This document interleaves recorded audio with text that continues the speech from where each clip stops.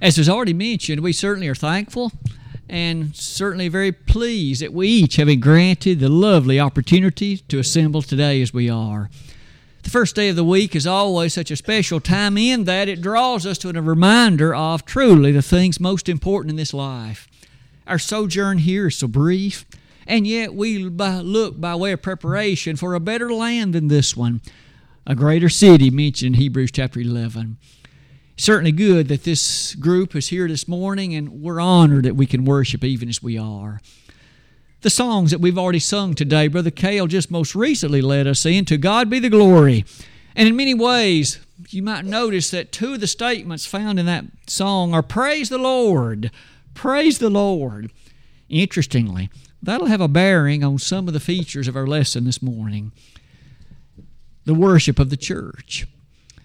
You know, we've reached that particular time where we will give appreciation to this particular set of lessons on the fundamentals. Trying each month to, in fact, devote one of our lessons to some of the fundamentals of the faith. So far this year, we've already reflected on some amazing aspects of the fundamentals of our faith. Things like God exists, the Lord Jesus Christ came, the Bible is the Word of God. The appreciation about the nature of the church is the one we did last month. Today, we come to one of the attributes of the church, one of its works which so meaningful, so powerful. What is the worship of the church? What role does it play in the understanding that goes with the correctness of the teaching of the New Testament? What is it you and I are doing at this moment on this Sunday morning? As we each are well aware, many choose not to worship. Think about the number of folks who live within a half a mile of this building who are not going anywhere. They're doing something else today. Maybe planning to go to the lake, maybe mowing the yard, maybe watching television or some other activity. The fact is, the worship of the church is something God allows us to choose or to choose not to do. Why is it so significant today? Let's devote the next few moments to reflecting upon the nature of that, as you'll notice about the middle of that slide.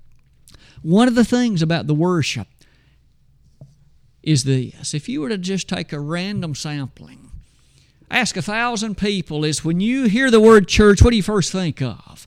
Probably one frequently mentioned matter is assembly for worship. What does that mean and what's involved in it? This next slide will begin in appreciation. That is a reminder more than anything else. An issue that touches the critical feature of what worship is and what worship is not. Probably the statement that will come as no surprise or shock to you at all is that there is a great deal of misunderstanding in the religious world about the nature of worship. What's its purpose? Who is it for? What role does it play? The Bible isn't silent about this, but men have so often issued their thinking and their speculations on this subject, and so worship, as it's most often regarded, bears little resemblance to what one reads in the New Testament. So let's take this opening slide, which is in some ways introductory, and just merely think about, in a general way, when the Bible presents to us that word worship, what was the original word that was there? What did it mean? And so on this slide, could I invite you to note this? The word worship occurs 198 times in the King James Version of the Bible. Now that alone, if the word was only there once, that would have been enough. But the fact that it's there that often reminds us that as individuals throughout the ages have involved themselves in worship to God, it is something the Holy Spirit recorded, it is something that He described, and it's something that was there for our learning. No wonder with that said. Let's talk about the Old Testament first. It's true, the Old Testament, as it gives us glimpses of Old Testament worship, we readily find in it the occurrence of this word. I've put it on the slide for your consideration. I make no claim to pronouncing that correctly as it's transliterated into English, but shakah is the word that appears in the Hebrew rendering. As Abraham shakad, And as various others like Hezekiah did it in the Old Testament. Well, what were they doing and what did the word signify? The definition of that word is this: to prostrate before, to make obeisance to do reverence to. It's easy to see then that as one involved him or herself in this, it was a recognition of one who is greater, that one was doing obeisance or reverence to. It does sound quite a bit like what you and I consider in the matter related to worship. But what about the New Testament? You and I realize we live beneath that code of laws today. And in the New Testament era, proskuneo is the Greek word that appears so often translated worship for us in the New Testament. Its meaning also on the slide, and you'll notice a strong correspondence to that Old Testament one. To kiss the hand toward, to do reverence to. And so as Peter or Paul or John or some of the other New Testament individuals, as they proskuneoed, they were literally doing reverence to one whom they perceived as greater than they, and furthermore, literally kissing the hand of obeisance to. As you keep those ideas in mind, I suppose we can now define it for our purposes in light of our appreciation today. The very first time the word worship occurs in the New Testament, the first time, is in Matthew chapter 2, verse 2, second chapter of the New Testament. And in that presentation, you and I recall that it was, oddly enough, Herod who was making a statement. You realize he had desires, of course, to remain the king and wasn't interested in encouraging this baby whom he had heard that was born king of the Jews. You might recall what he said. You go and find and bring me word again so that I can, in fact, offer my worship. That word at that time, and for your consideration in mind today, continues to then highlight this: acts of reverence directed to God. Now, you and I have often noted the significance that goes with that description. Acts, A-C-T-S, of reverence directed to God. May I suggest we ought never to allow the thinking of the meaning of that word to fall too far from our appreciation. For that reason, I have put together a listing of some things based on that definition that worship is, and certain things that it's not. And we'll use various passages in the Bible to point us to what they are. Let's begin it like this: acts of reverence. Worship involves acts. That's one of the first great misunderstandings that seemingly has clouded the way in which worship is often perceived. Many of our day think that worship is nothing but some emotional reaction. They think that worship is nothing but a sense of emotional response to a circumstance. That is not it. Worship consists of acts. Authorized, prescripted acts in which one may choose to be involved or which one may choose not to be involved. So on that top of that slide, has the Bible revealed certain things that are to be done as a part of authorized worship?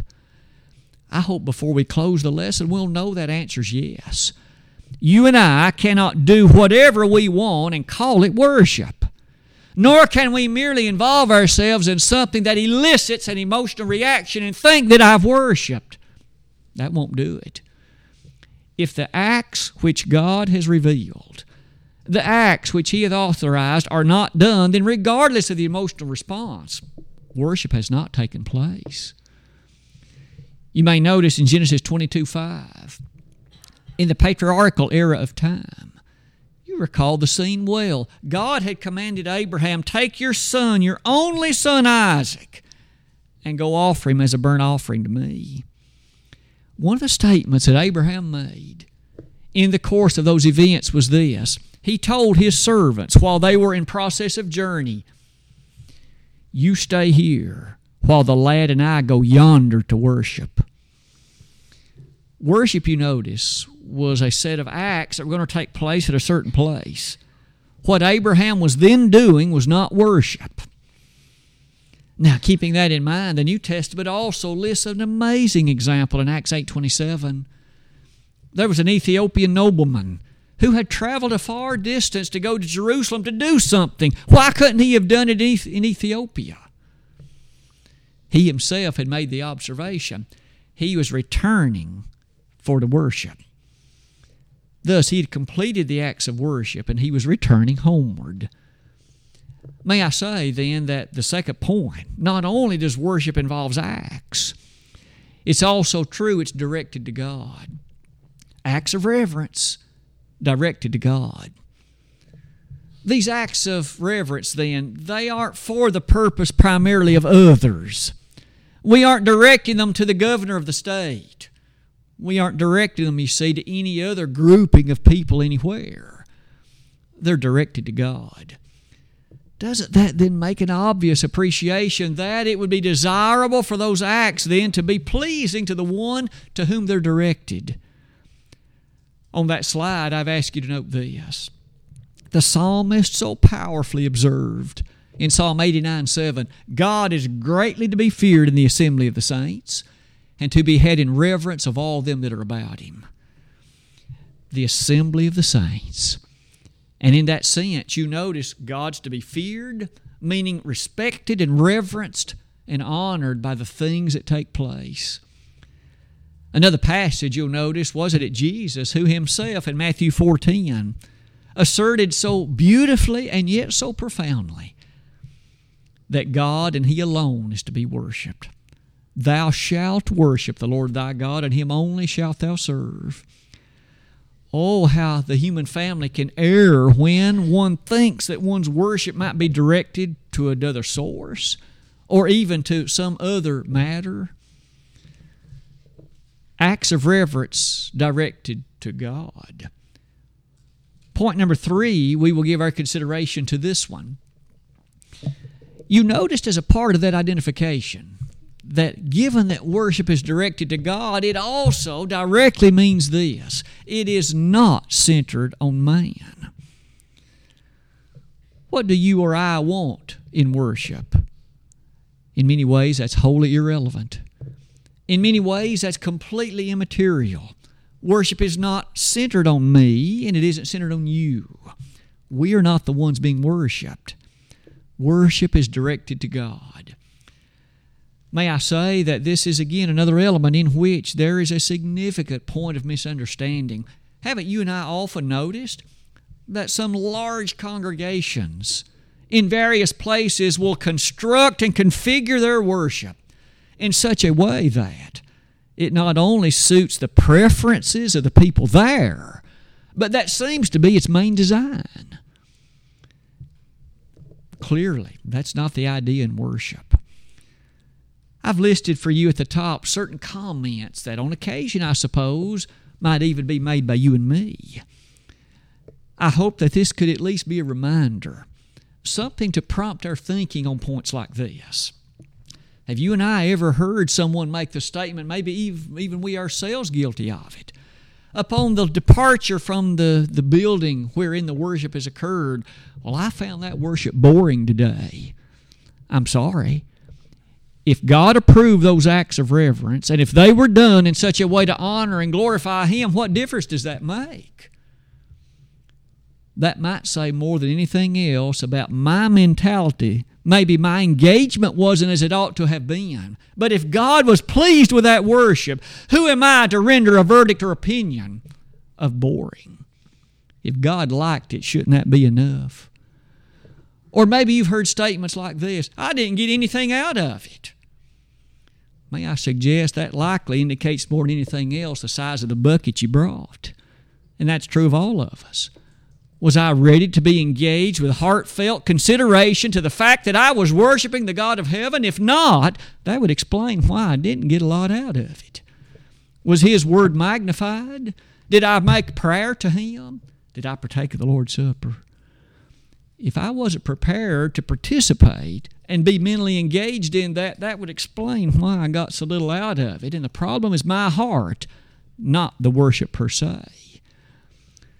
You might also give thought then to worship as it's described in these ways. challenges us evermore with the fact of the failings of what the world would so often perceive concerning worship. As you and I close that third point, there are several passages in the Old Testament and even some in the New that go along the following line. Worship the Lord in the beauty of holiness, Psalm 29, verses 1 and 2. That thought is echoed in 1 Chronicles 16:29. Give unto the Lord the glory due unto His name. God deserves our best.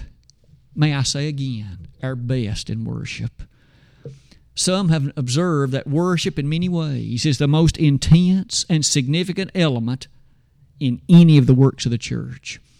Because if our worship is as it ought to be, it speaks volumes about our heart and the kind of people we are and our connection to God. But if, on the other hand, our worship is half-hearted and our worship is not engaged, it says again about our element of connection to in fact, the God of heaven. May I add to that the following thought based on the text that Brother Dennis read a minute ago. Jesus said, God is a spirit, and they that worship Him must worship Him in spirit and in truth. That word must forevermore reminds us how essential this is. Those who worship have to do it this way. Anything else will not be acceptable worship to the God of heaven. It involves spirit. That involves our participation, our mental engagement, our readiness to be a part of this, and our excitement in it. Are you and I enthused about the worship service of the Pippin Church of Christ today? I hope we are. Don't you know that's what God wants? Because He says we have to worship Him in spirit. Point number 4. So far as we've thought about these matters in spirit, look at this one. Isn't it true that sometimes as we hear the human family make their descriptions of worship and their reflections and matters of consideration on it, does not one get the impression that many consider worship some type of an entertainment time? I want my senses engaged by something external to what the Bible identifies as worship. Sometimes that happens by virtue of music, skits, plays, performances, or any number of other things. You've heard me say this before, but it's been etched on my mind because of the astounding character of it. Do you remember a few years ago when a congregation in Texas advertised their worship in such a way to attract crowds? And here's what they put on display. A couple of the elders were going to have a boxing match. What do you think about that? All, of course, to attract a crowd, to get some people there. I'd simply say worship is not a time of entertainment. It wasn't designed by God that way. A few matters at the bottom of that slide perhaps lead us to think of it like this. We live in a world that, quite frankly, is motivated so often by immediate gratification. I want my senses rather greatly lauded, and I want them exercised. And so on cell phones, you get immediate reaction to something. Same's true on a computer. And so, for worship service, if I'm not basically emotionally excited every minute for 45 minutes, well then that's a kind of a boring service. Honey, won't we go somewhere else next Sunday? They just didn't do anything for me. We can easily see the problem. We need to appreciate that worship is not merely there for my entertainment. It's not like going to a movie theater. It's not like watching a ball game on television. That's not the basis of it. You'll notice then some statements that were made by a worship leader. There are congregations that have a worship leader, somebody designated to put together plans, configurations to prompt worship. And here's what one gentleman said. Liturgy, that's just a fancy word for worship, should be imaginative and never boring. Another person put it like this: we must use vivid imagery. easy to see in all of those descriptions that this person is orchestrating the worship at that place in such a way to excite the senses of those who are present. May I say again, the Bible doesn't describe worship that way. Several verses to which I'd call your attention. James 4, verse 4. Ye adulterers and adulteresses, know ye not that friendship with the world is enmity with God? Whosoever therefore will be a friend of the world is the enemy of God. If we organize worship just because the world would approve it, we are God's enemy. That's what James said. Furthermore, in Colossians 2:23, the inspired writer made reference to worship that's called will, W-I-L-L, worship, will worship. What's that mean? It's worship because it's the will that I want.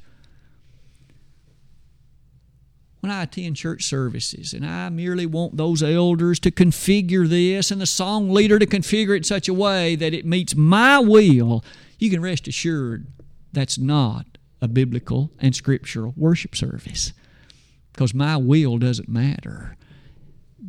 The worship's not for my purposes. Now, in light of that, let's look at point number 5. Not only are these things true, notice also this observation. Maybe you and I also have found that some try to organize worship expressly for the purpose of making the adherents feel good. Now, I may be quick to say, quite often, I'm sure you found it to be the same as I. Maybe after a difficult day, especially on Wednesday, you find the Bible study to be rejuvenating.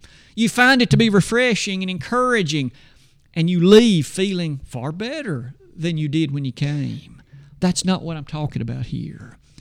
I'm talking about that circumstance in which the service is organized in such a way to make sure that nobody ever feels guilty about anything, to make sure that no one ever feels less than upbeat and positive about every single thing in that person's life.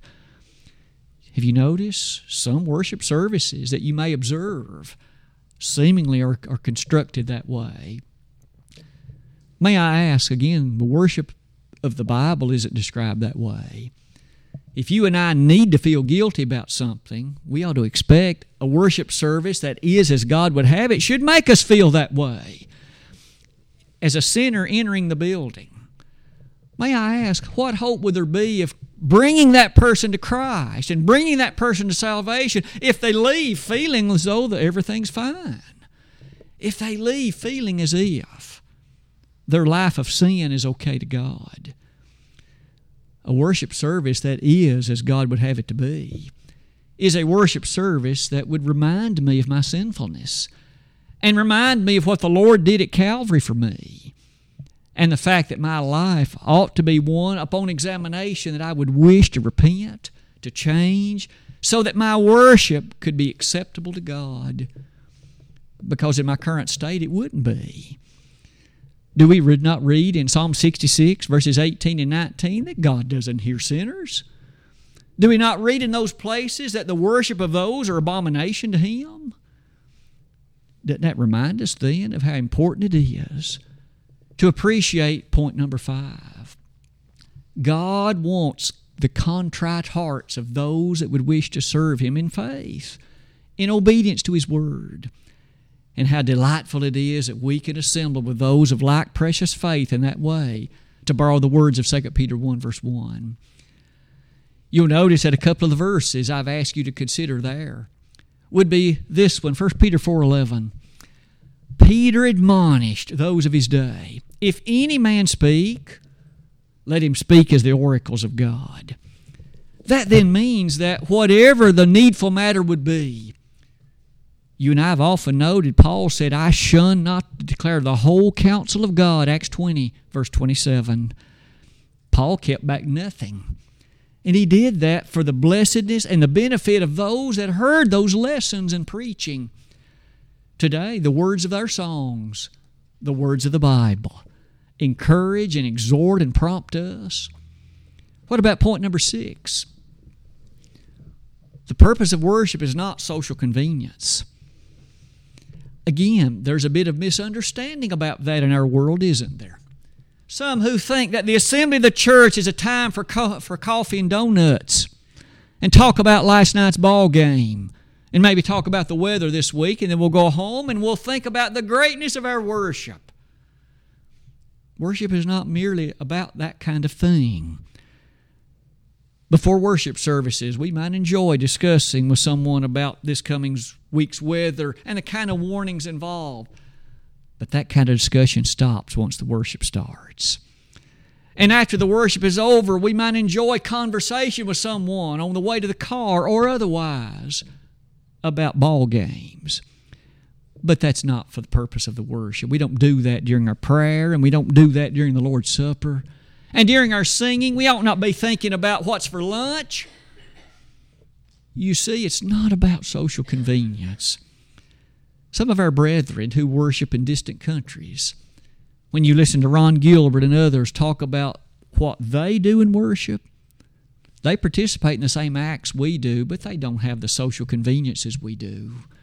They don't have air-conditioned buildings for the most part. And they sit on a log for 4 or 5 hours for worship. That'd be a bit uncomfortable to you and me, but doesn't it remind us how blessed we are? Padded pews in an air-conditioned building, and sometimes we still fuss because we have to be there an hour. Says a little bit about us, doesn't it? At the very least, might we remember that in Psalm 84, verse 10, the psalmist in the long ago could say, I'm happy to be a doorkeeper in the service to God. You see, the kind of attitude of thankfulness and gratitude and appreciation brings us to point number 7. As you look at it with me, one more time, maybe I need to begin with a little bit of a statement of description. It would be our desire, and God's too, that the church building would be overflowing. That there'd be so many people, they'd be standing outside because there's not enough seats in here. And we would love for that to be a reality. But may I say, we probably could reorganize our worship to make that happen. We could probably put a band over here in the corner. We could probably offer some kind of a movie exercise and maybe a skit or two, and we could probably never take up a collection. And we probably could soon get a lot of people attending. But you know, there's an issue with that. Those acts of reverence directed to God that we mentioned earlier, we need to ensure that the acts that are a part of our worship are those that God has approved. We don't find approval for the kind of things I just mentioned. In fact, one of the things you and I probably noted is that sports events have typically encroached quite often upon Sunday. And those that start on Eastern Time typically start at about 11 o'clock Central Time. So I submit that we probably could put a band over in the corner, and we could probably put a large 72-inch TV or bigger in the corner, and we could watch a ball game. And every time there's a commercial, we could sing some spiritual song, and probably, if we would at least serve a few drinks along the way, we'd have a house full of people. And we could call that worship, or so you would think, and everybody'd be happy. If our goal was to have large crowds, we could make it happen. But you know, in the Bible, in Isaiah chapter 6, when Isaiah said, "How long am I supposed to preach like this, God?"